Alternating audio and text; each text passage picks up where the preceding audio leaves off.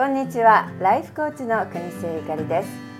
今日もハワイからコーチングにちなんだお話をお届けします。最後までお付き合いください。2020年5月31日第117回目の配信はレジリエンスというテーマでお送りします。ブリタニーちゃんは当時10歳、5年生の1次元目英語のクラスの時間のことでした。教室の誰かが悲鳴のような声で外を見てと叫ぶと同時に学校の建物が揺れるのを感じました。窓の外に見えた光景は映画のシーンのようで、何が起こっているのかとっさには分かりませんでした。誰かがワールドトレードセンターだ、煙が出てる、燃えてると叫んでいました。ブリタニーちゃんは炎上する北側ビルの影から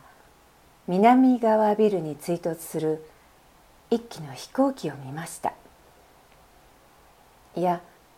見たような気がしただけだったのかもしれません。最初に頭に浮かんだのは、弟のブランドンは大丈夫かしらという気持ちでした。弟は甘えっ子で、まだ幼稚園に通い始めたばかりです。その朝も仕事前のダディにまとわりついて、幼稚園に行きたくないとぐずっていたのです。警官の制服を着たダディは弟の手を引いて一駅だけ地下鉄に乗って幼稚園に向かいました。ダディが連れて行ってくれるなら機嫌よく行くのです。お猿さんのようにダディの首につかまった弟の機関車トーマスの青いランチボックスを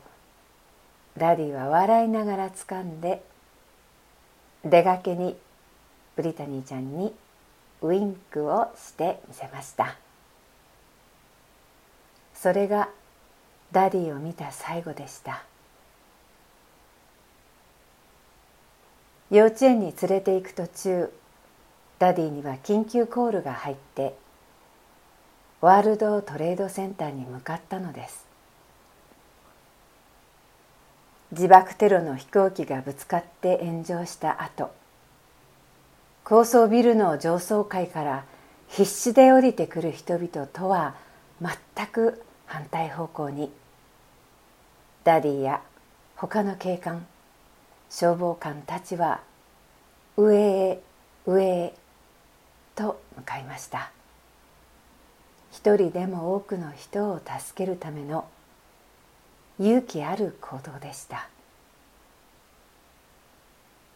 ブリタニーちゃんは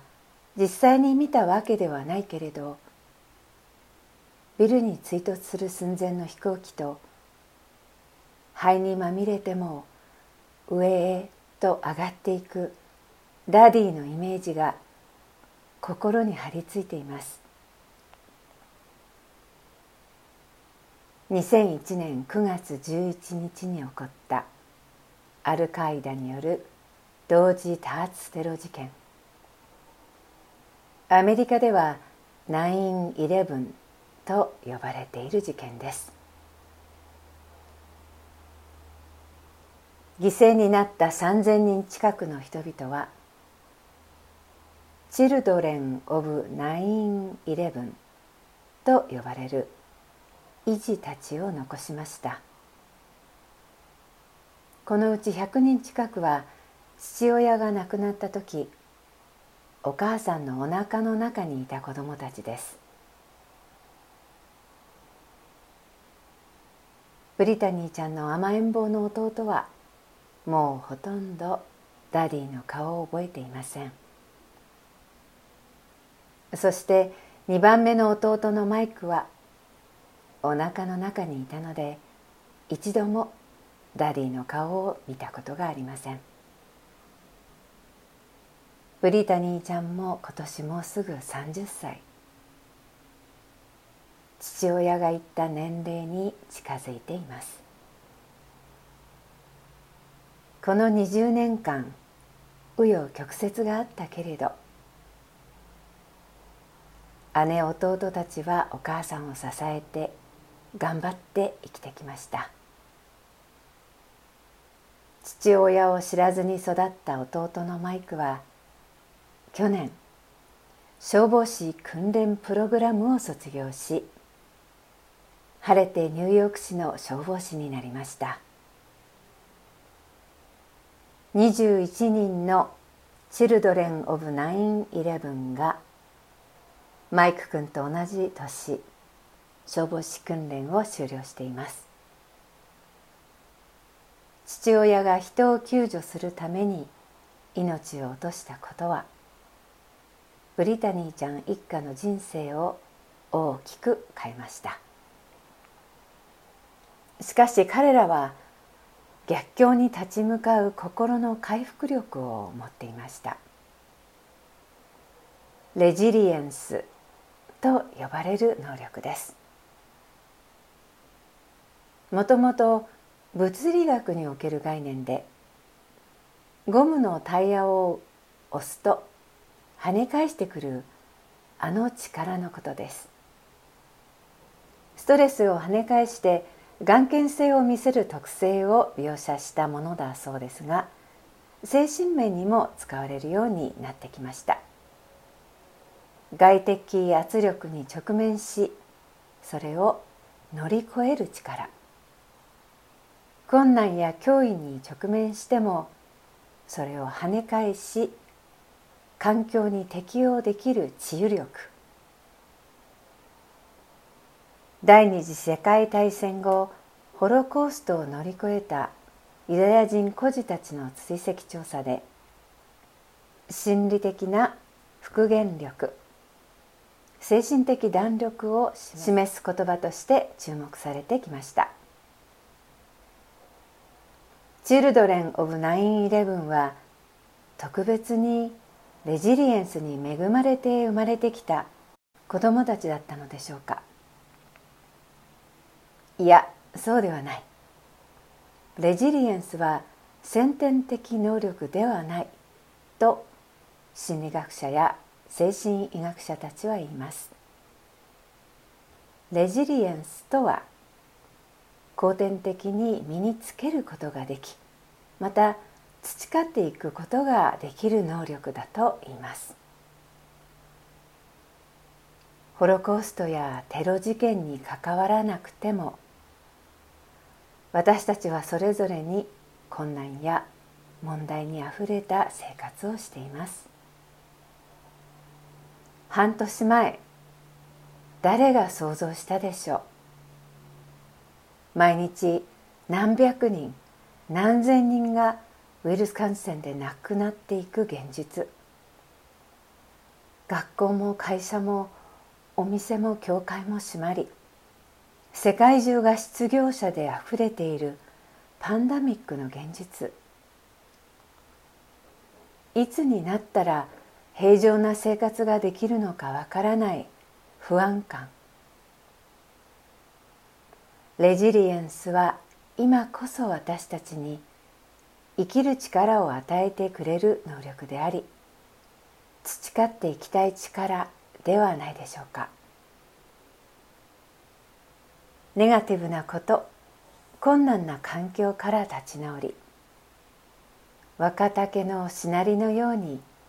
跳ね返す力。たとえ生まれ持った力ではなくても、後天的に培うことができるなら、ぜひ向上させていきたい能力です。心の力のレジリエンスについての研究によると、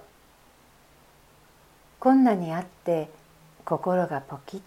と折れてしまう人は、周囲や自分の感情に振り回され、一喜一憂してしまう人が多いと言います。マイナス思考であったり、すぐ諦めてしまうとレジリエンスを培いにくいのだそうです。反対に、人生に意味やゴールがあること、楽観的で創造性があること、柔軟性があること、ストレスを一種の挑戦と見られること、どんな時でも希望を持ち続けることができることなどが、この能力開発につながると研究が教えてくれます。ライフコーチの観点からこれに数点加えるとすると、自分へのぶれない自信、周りとの深いつながり、いつも何か学ぼうとする態度、そして自分を超えた大きな何かにつながっていると感じられることなども、レジリエンス開発の大切な要素だと思います。アメリカの仏教家で指導者であるジャック・コーンフィールド氏がこんな話を書いています。ニューヨークの友人の子供で、幼稚園児の男の子が自爆テロ事件の後、絵を描いているのに気がつきました。高層ビルから一か八かで飛び降りて命を失った人々を、この小さな男の子は見てしまっていたのです。黒い煙がもくもくと立ち上がる煙突のようなビルから死のジャンプを見たこの子は、豆粒のように小さな人々が飛び降りる様をクレヨンで描いていました。ビルの下には巨大な丸い円が描かれています。これはね、トランポリンだよと男の子は説明しました。たとえ死のジャンプをしても、下にトランポリンがあれば助かることができると、その子は考えたようです。その子の心の中では、悲劇の現場に大きな丸を描くことで人々を助けることができると信じたのです。絵の中の大きな丸は、悲惨な状況でも希望を見出す能力が私たちにはあることを伝えています。トラウマや脅威に面した私たちがそれに押しつぶされるだけでなく、心の回復力、レジリエンスを発揮している素晴らしい例だと思いました。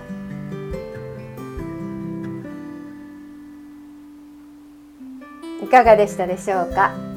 人生がみるみる楽になるコーチトーク、ゆかりのポッドキャストをいつも聞いていただきありがとうございます。5月23日は初めてのウェビナーを開催し、10人ほどの方にご参加いただくことができました。ハワイ時間6月、今度は6月の20日土曜日なんですが、午後3時からまたウェビナーの第2回目を予定しています。次回のテーマは、今日のレジリエンスをテーマにします。レジリエンスを培うことについてディスカッションができればいいなと思っています。お時間がある方はふるってご参加ください。ご希望やご意見、またコーチング、カウンセリング、ヒプノセラピーのお申し込みは電子メール dr.yukari@gmail.com の方にお寄せください。また、ポッドキャストをお友達やご家族とシェアしていただければとても嬉しいです。それでは次回またお耳にかかります。今日も素敵に、しなやかに、爽やかにお過ごしください。お相手はハワイのライフコーチ国末ゆかりでした。